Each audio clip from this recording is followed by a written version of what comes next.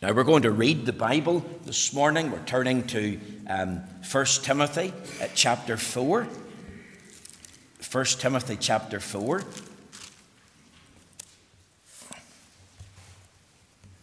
Now, as you know, I was off last week, part of the birthday celebration, and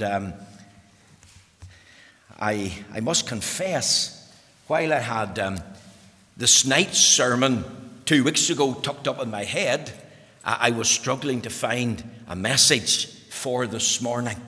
And I'm thankful that the Lord has given me something that I feel will be helpful and beneficial to me, but also to the church here. Trying to follow on from last Lord's Day, and we appreciate the ministry of Dr. McElveen. We're turning to 1 Timothy chapter 4, and it says, 1 Timothy chapter 4, let's read the Word of God. Follow with me if you can in your Bible.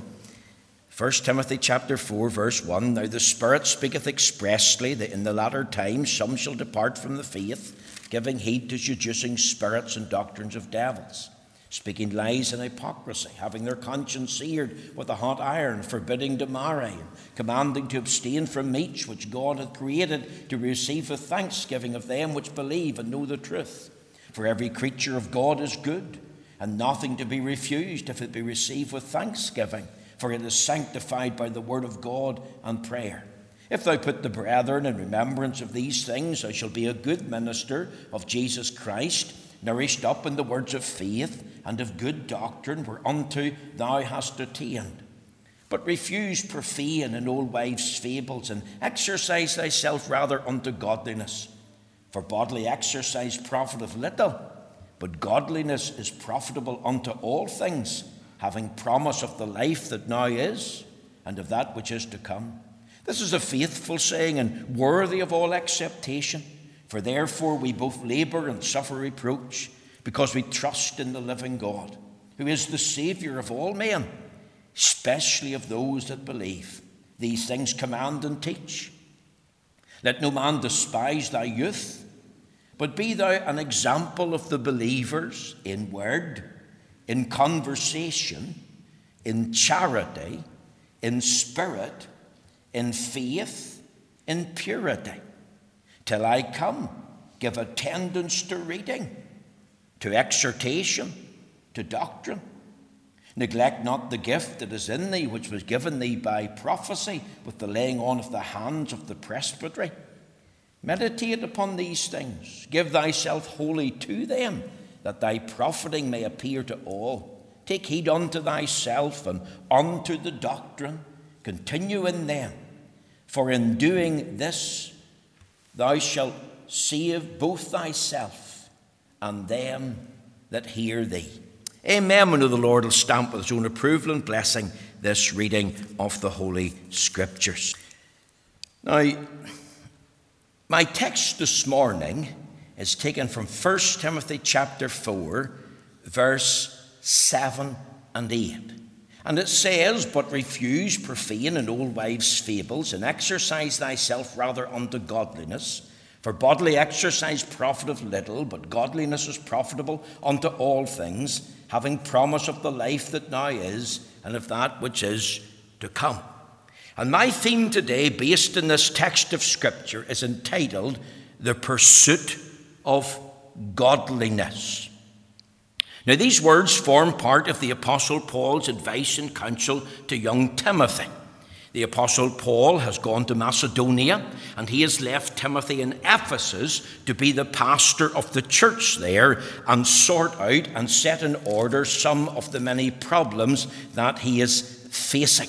And we read in the Scriptures, As I besought thee to abide still at Ephesus when I went into Macedonia, that thou mightest charge some that they teach no other doctrine. 1 Timothy chapter 1, verse 3. That's how I know that Paul was in Macedonia and Timothy was left as the pastor of the church in Ephesus. Now, Timothy had become discouraged.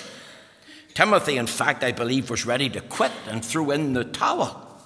And the Apostle Paul writes to him from Macedonia, and he wants to exhort this young man to stay where he is. He advises him to stir up the gift that God has given to him. He counsels him to preach the word in season and out of season. Even when they don't want to hear sound doctrine, he's to be faithful to the blood in the book. And whenever Paul comes to chapter 4, remember he's guided and led by the Holy Spirit, he warns him about the last days. In fact, he tells him something about the characteristics of the last days. Now, remember, these are the days and the times in which Timothy has to minister. What do we read there in chapter 4? Some shall depart from the faith. Why? Because they're giving heed to seducing spirits and doctrines of devils. They're starting to speak lies and hypocrisy. They're forbidding to marry. They're commanding that people have to abstain from certain meats. And I want you to notice the order here.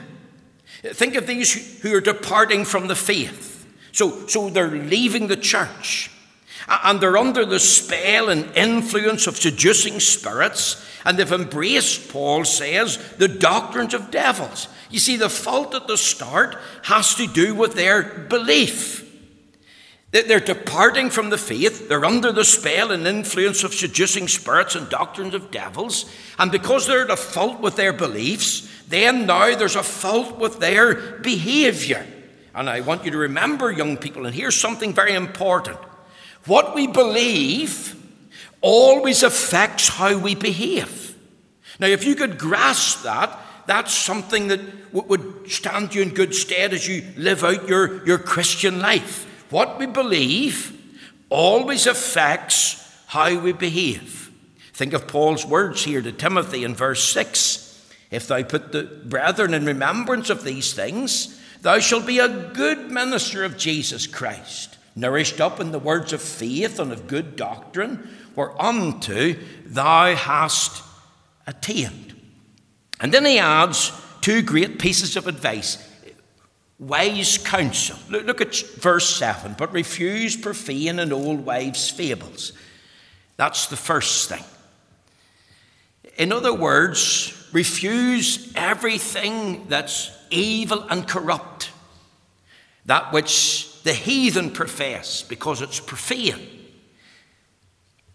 And also refuse old wives' fables that have their origin in man-made ideas and man-made philosophy. Refuse all false doctrine, even if it comes from the heathen, even if it's rooted in the Jewish religion of old wives' fables.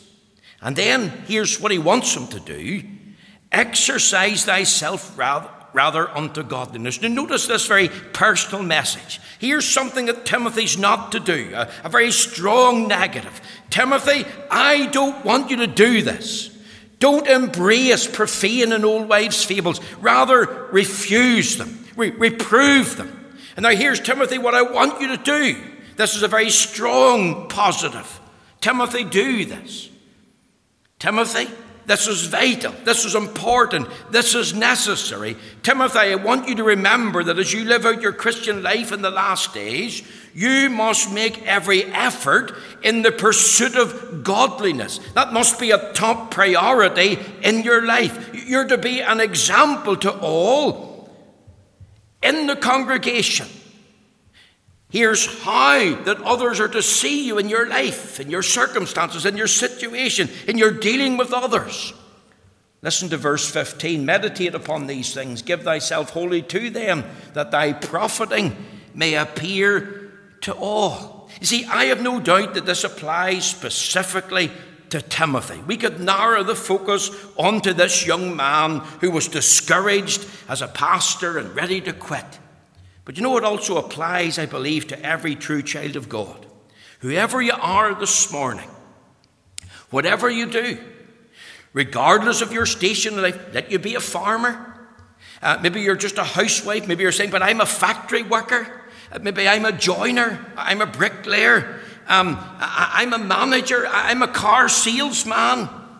Remember, if you're a born-again believer, and you profess to have a personal walk with God, and as you think of that, remember as you walk with God, you're to do something, and this is what you're to do. You're to exercise yourself in the pursuit of godliness. Think of these words: but refuse profane and old wives' fables, and exercise thyself unto godliness. I was thinking from last week, and you were here, and you heard Dr. McElveen preach that excellent message about not to meddle with the things of God. And I was saying, Lord, give me something that I can follow on from that. And I struggled, I must confess, and it wasn't until yesterday morning that the words came: exercise thyself unto godliness. I've been thinking of the words of living a godly life, and this thought came: exercise thyself unto godliness, as if the Lord was speaking personally to me and saying, David, this is what I want for you, and Carrie Duff, I want you to exercise thyself unto godliness. So that's what we're going to think about this morning. Now, three things very quickly. Think of the meaning of godliness. Let's underline the word godliness. I'm going to ask a question. What does the word godliness mean? How do you and I define it? When we take the word godliness into our mind, what do we think of? Well, do you know that the word godliness is used 15 times in the New Testament? It is. And 10 of these times are found in 1st and 2nd Timothy. These pastoral letters that Timothy wrote to advise and counsel young Timothy. Let's just go through the references. 1 Timothy chapter 2, verse 2. If you have got your Bible there, look at chapter 2, verse 2. For kings and for all that are in authority, that we may lead a quiet and peaceable life in all godliness and honesty. Chapter 2, verse 10. But which becometh woman professing godliness with good works. Chapter 3, verse 16. And without controversy, great is the mystery of godliness. God was manifest in the flesh, justified in the spirit, seen of angels, preached unto the Gentiles, believed on in the world, received up into glory. The text that we're thinking about, 1 Timothy 4 and 7, exercise thyself rather unto godliness. Verse 8, for bodily exercise profiteth little, but godliness is profitable unto all things. Look at chapter 6 and verse 3. If any man teach otherwise and consent not to wholesome words, even the words of our Lord Jesus Christ, and to the doctrine which is according to godliness. Look at chapter 6 and verse 5. Perverse disputings of men of corrupt mind, and destitute of the truth, supposing that gain is godliness. From such withdraw thyself. But godliness, he says in 1 Timothy 6 and 6, with contentment is great gain. Come to verse 11 of the same chapter. But thou, O man of God, flee these things and follow after righteousness, godliness, faith, love, patience, meekness. Do you see the repeated reference? Turn over to 2 Timothy chapter 3. I think it's verse 5. Yes, having a form of godliness, but denying the power thereof. From such turn away. You see, 10 times out of the 15 references, the word godliness is used in 1st and 2nd Timothy. But what does it mean? Well, let me just try and tease it out a little bit. If I put it in the English language for you, I believe it means a respect and a reverence for God of the things of God. If I was to boil it all down and put it in a little phrase, it would be this: having the fear of God, or a fear of God. Remember, the dying thief asked his friend, dost thou not fear God? The fear of God is a tremendous subject. And I remember years ago the Lord showing me a reference about the fear of God. Listen to these words: sanctify the Lord of hosts himself, and let him be your fear, and let him be your dread. Think of the fear of God. Remember what we read there in the book of Proverbs, in Proverbs chapter 9 and in the verse 10, a statement about the fear of God. the fear of the Lord is the beginning of wisdom, and knowledge of the holy is understanding. You see, what does the fear of God involve? It involves a dread of offending him, of displeasing him, because he's the living and the true God. And it also means a awe and a reverence for him. And if we could capture that this morning, I believe that that encompasses the meaning of the word godliness. Exercise thyself unto godliness. What does that mean? It means having a respect and a reverence for the things of God, because you have got a dread of offending him, of displeasing him, and you live in awe and reverence of him. You desire then to live a life of holiness. You want a walk that pleases God. You want to have a testimony that pleases God. Think of Enoch walking with the Lord, having a testimony that pleased him. Think of Noah, who out of fear of the Lord, because he was walking with God, built an ark to the saving of his house. Now let me state it this morning. This is not something we have in ourselves. We're not born with a quest for a holy life or a walk with God. In fact, the opposite is true. Remember, we're born in sin and shapen in iniquity. We're born without God, without Jesus Christ, without hope. We're born without a true knowledge of him. In fact, we're born with our backs to God. And what do we need as we journey through life? Well, we need to be born again. Isn't that what the Lord Jesus said to Nicodemus? Marvel not that I say unto thee, you must be born again. The new birth, being born from above. Having the experience of the new birth, the Holy Spirit comes and regenerates us, makes us alive to our sin, of our need of a Saviour, the fact that we've got a soul, and creates that desire and thought within us that we want to belong to him. We want to receive him. And of course, the Holy Spirit not only regenerates us, but comes into our hearts and lives and dwells within us. You see, Christians are not only born of the Spirit. A true Christian is indwelt by the Holy Spirit. That individual's body has now become the temple of the Holy Ghost. And then we're led and guided by the Holy Spirit. And we're enabled to pray through the Holy Spirit. And we can be filled with the Spirit. In fact, as the Bible says, be not drunk with wine wherein is excess, but be filled with the Spirit. You see, what a lot of people forget today is everyone who professes that they're born again of the Holy Spirit is professing that they're regenerated. That is, that they're made a new person to live a holy life unto God. Now, this life of godliness, this spirit of holiness, if we call it that, that's not the ground of our salvation. We're not saved because we're living a life of holiness or professing a godliness unto the Lord. Remember, we're saved, as the Bible says, Ephesians 2:8-9, for by grace are you saved through faith, and not of yourselves, it's the gift of God, not of works, lest any man should boast. But once you receive Christ as Lord and Saviour, once you're born again of the Holy Spirit and put into Christ in a spiritual sense, by virtue of being in union with Christ, the very principle of holiness is placed within us. Remember, he has died to save us from our sins. In fact, this is one of the reasons why he came into the world. Remember, thou shalt call his name Jesus. That's what the angel Gabriel told Joseph. Why? For he shall save his people from their sins. And the Lord Jesus died on the cross to save us from sin's penalty. But he also died to save us from sin's power. He breaks the power of cancelled sin. He sets the prisoner free. He died to save us from sin's pleasure.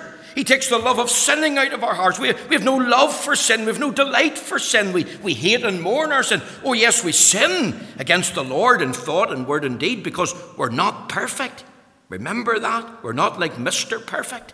That's only a made-up story. But because we're not perfect, we realize our sin and imperfection.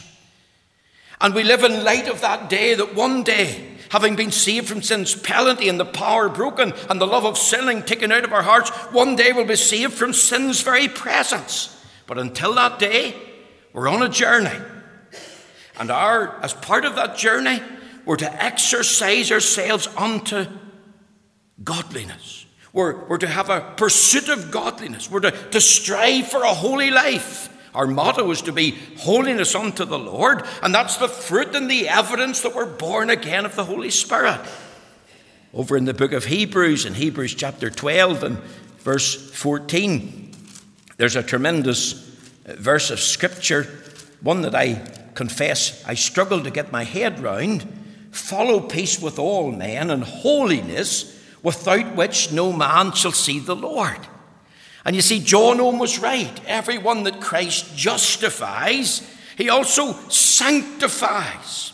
He stamps within them this principle of holiness. And that individual then will live a life of progressive sanctification.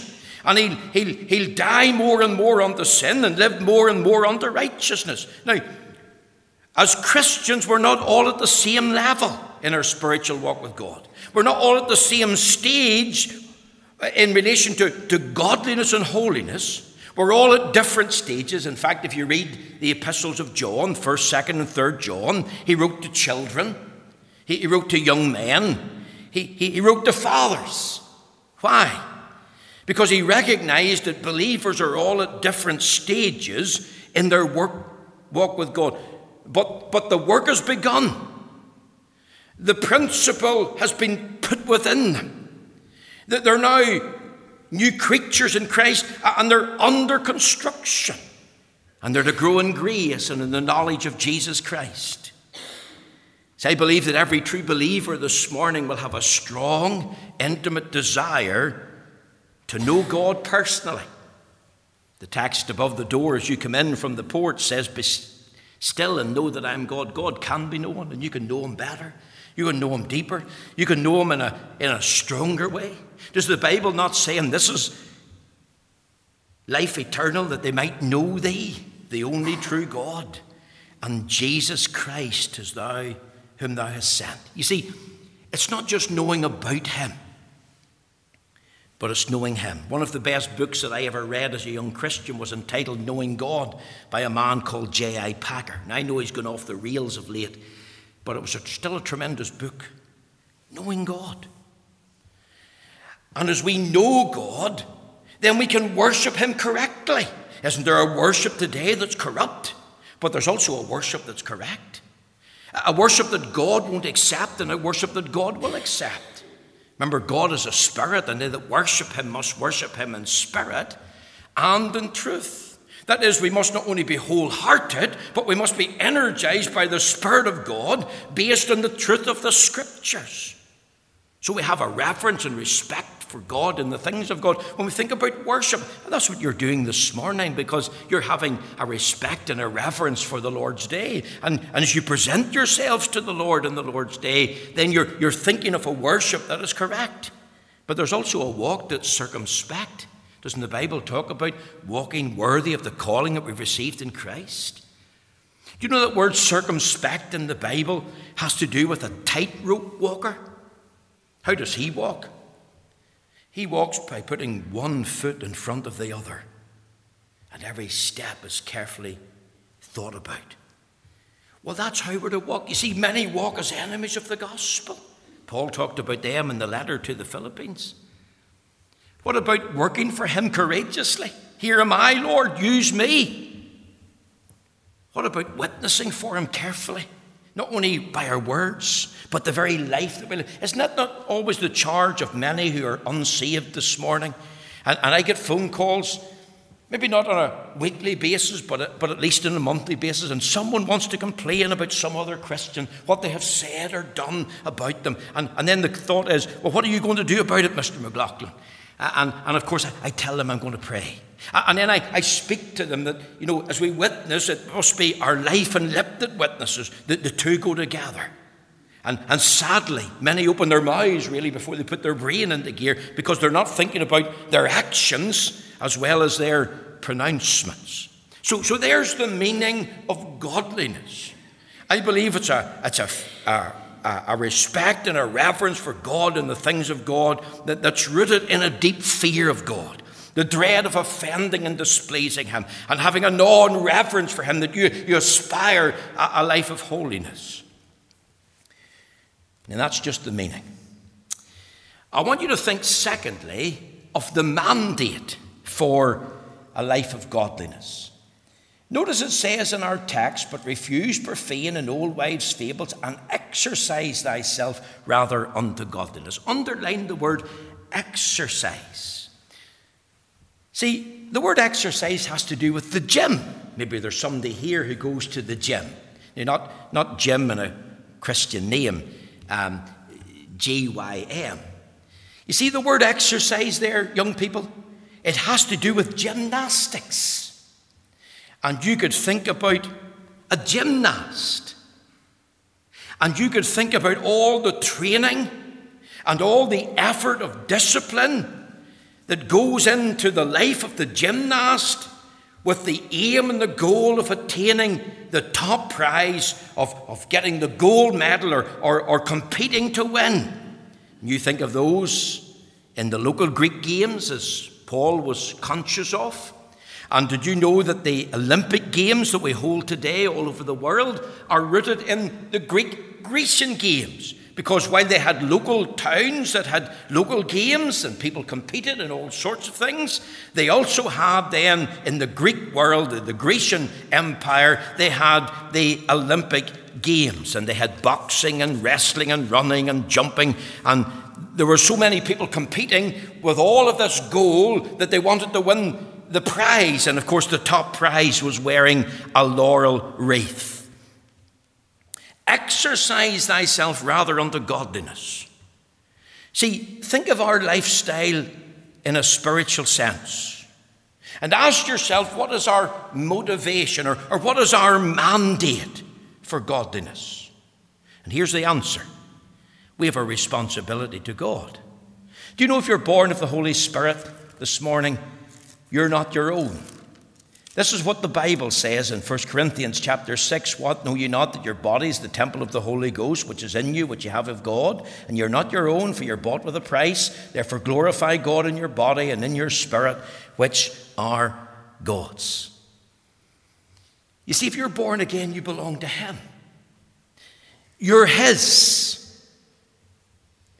And because you're His, and you realize, well, He has sought me as a sinner, and He has bought me with the precious blood, and He has called me to Himself, and He teaches me.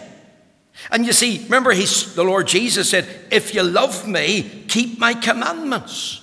And if we claim to be His and claim to love Him, then we need to listen and do what He says. The motto of the Old Testament high priest was holiness unto the Lord. And you see, God's purpose for us is made abundantly clear. Think of these words in Titus, who gave Himself for us that He might redeem us from all iniquity and purify unto Himself a peculiar people, zealous of good works. Redeem us from all iniquity. Does sin bother you?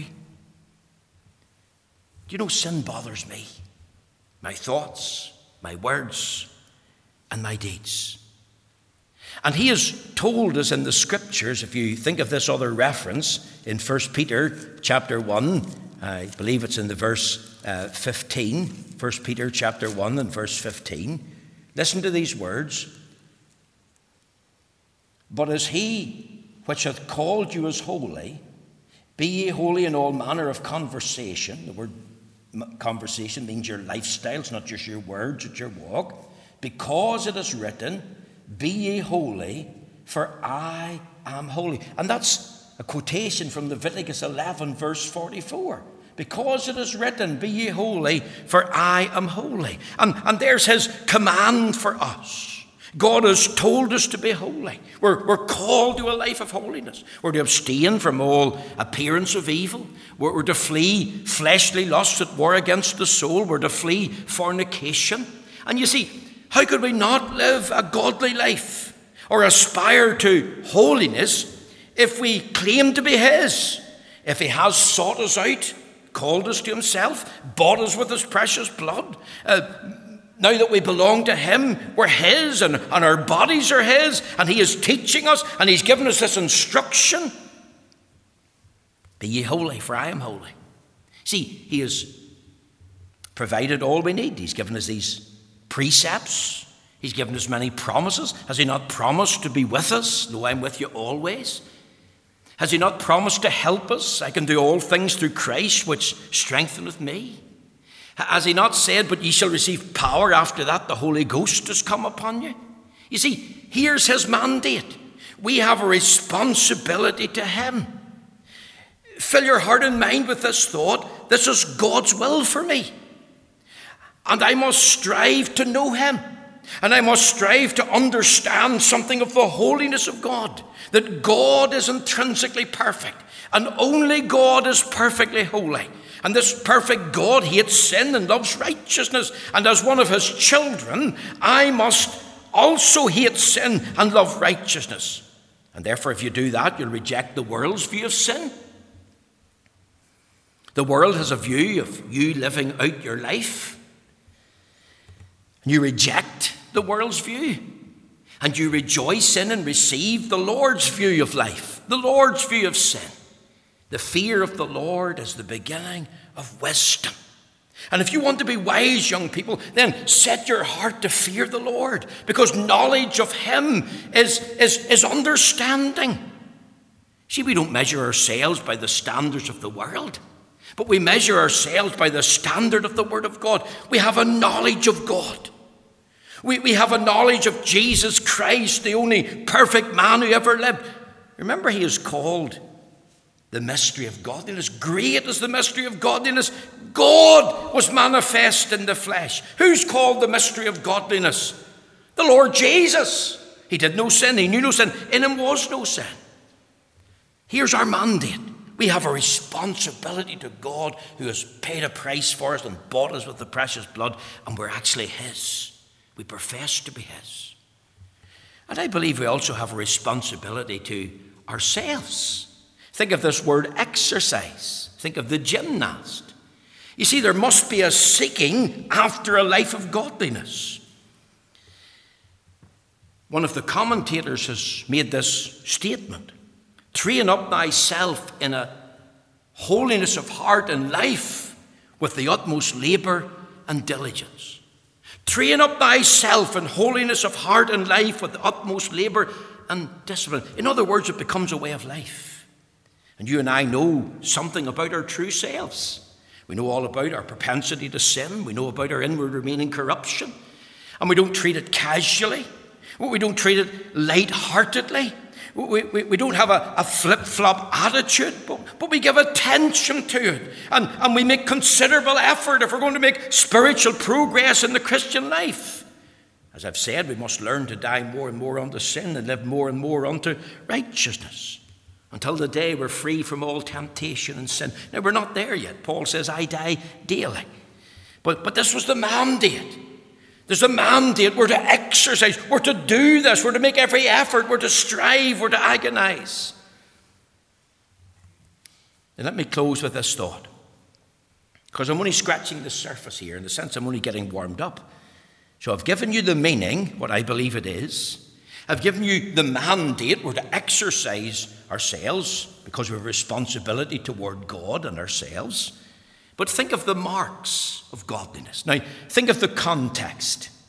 And I want to just give you 3 thoughts as we finish. Follow with me. A sensible diet. Notice the words here, verse 6, but if I put the brethren in remembrance of these things, I shall be a good minister of Jesus Christ, nourished up in the words of faith and of good doctrine, whereunto thou hast attained. Now, you see, an athlete must eat well. Somebody has said you are what you eat. And Paul said to Timothy, nourish up in the words of faith and of good doctrine, whereunto thou hast attained. You see, Paul was reminding Timothy that the Bible was his food for his soul. And he must read and study the Bible if he's going to live a godly life and say no to sin. Psalm 1.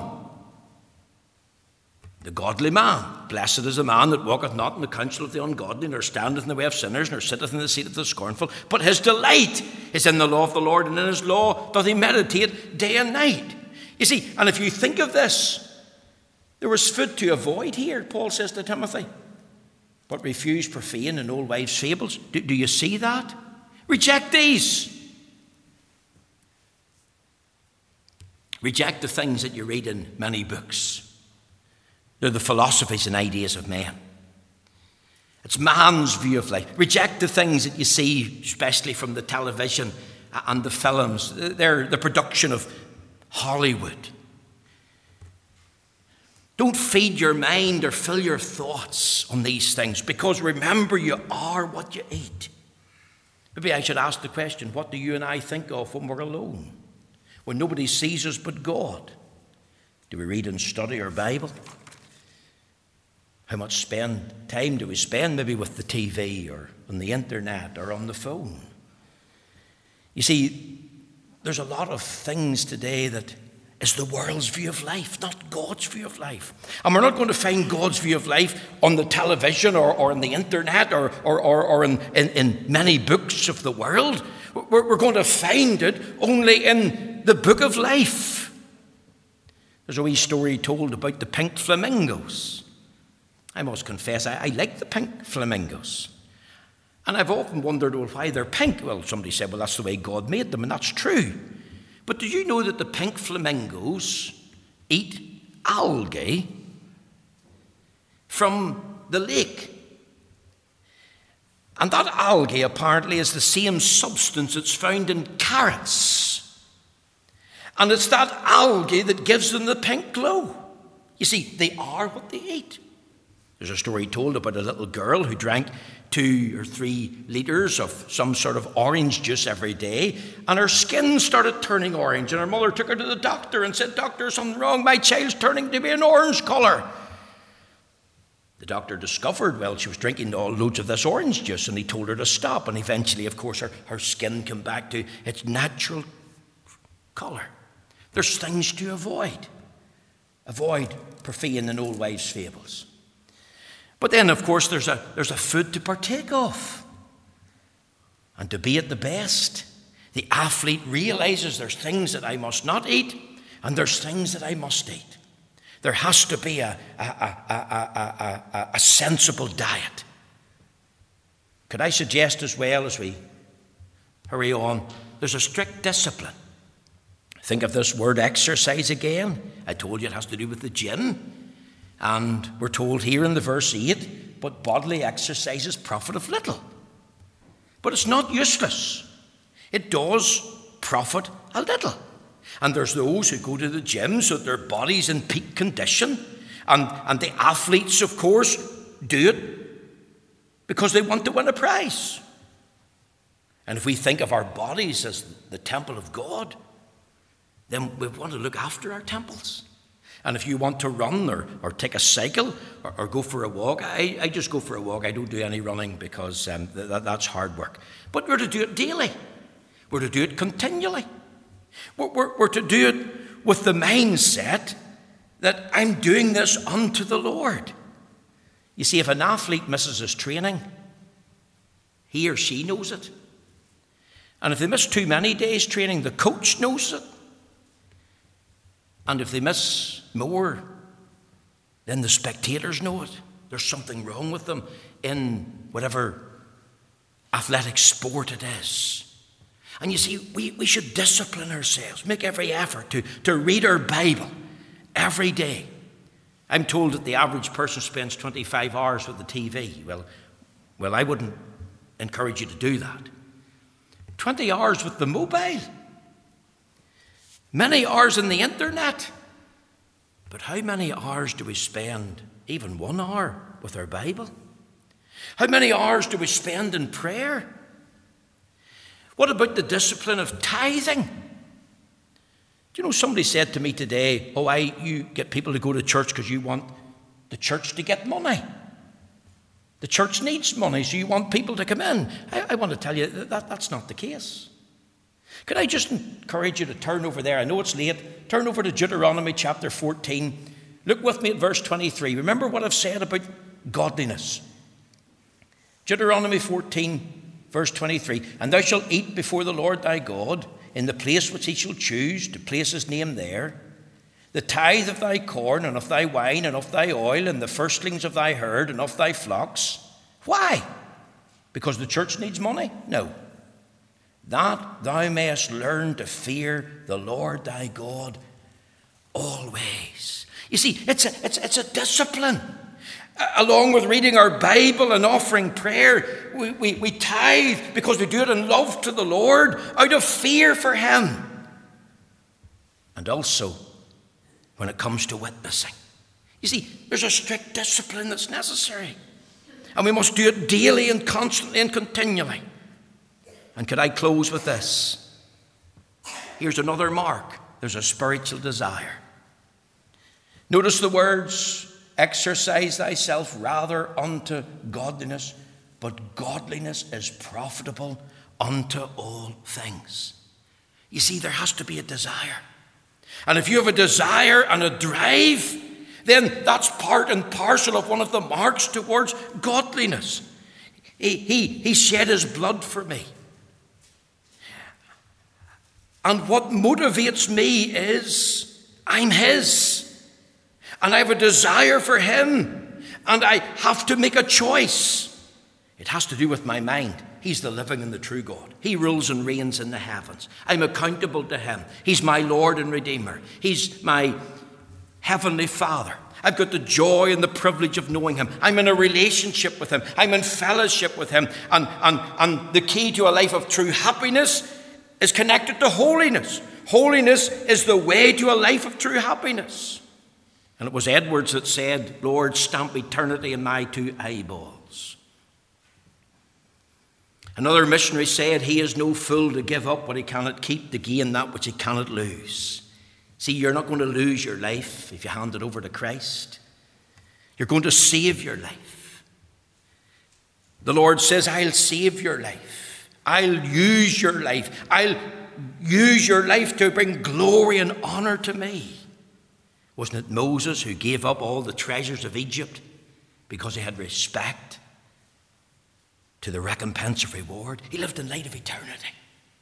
And we have to make a choice as you live your life. Are you going to live for the Lord? Or are you just going to live for self? There has to be a sensible diet, a strict discipline. But there has to be that spiritual desire. And that's part and parcel of the mark for a life of godliness. And I pray this morning the Lord will help me and help you that we might exercise ourselves unto this kind of life. Thank you for listening. Thank you for coming. Thank you for being so patient this morning.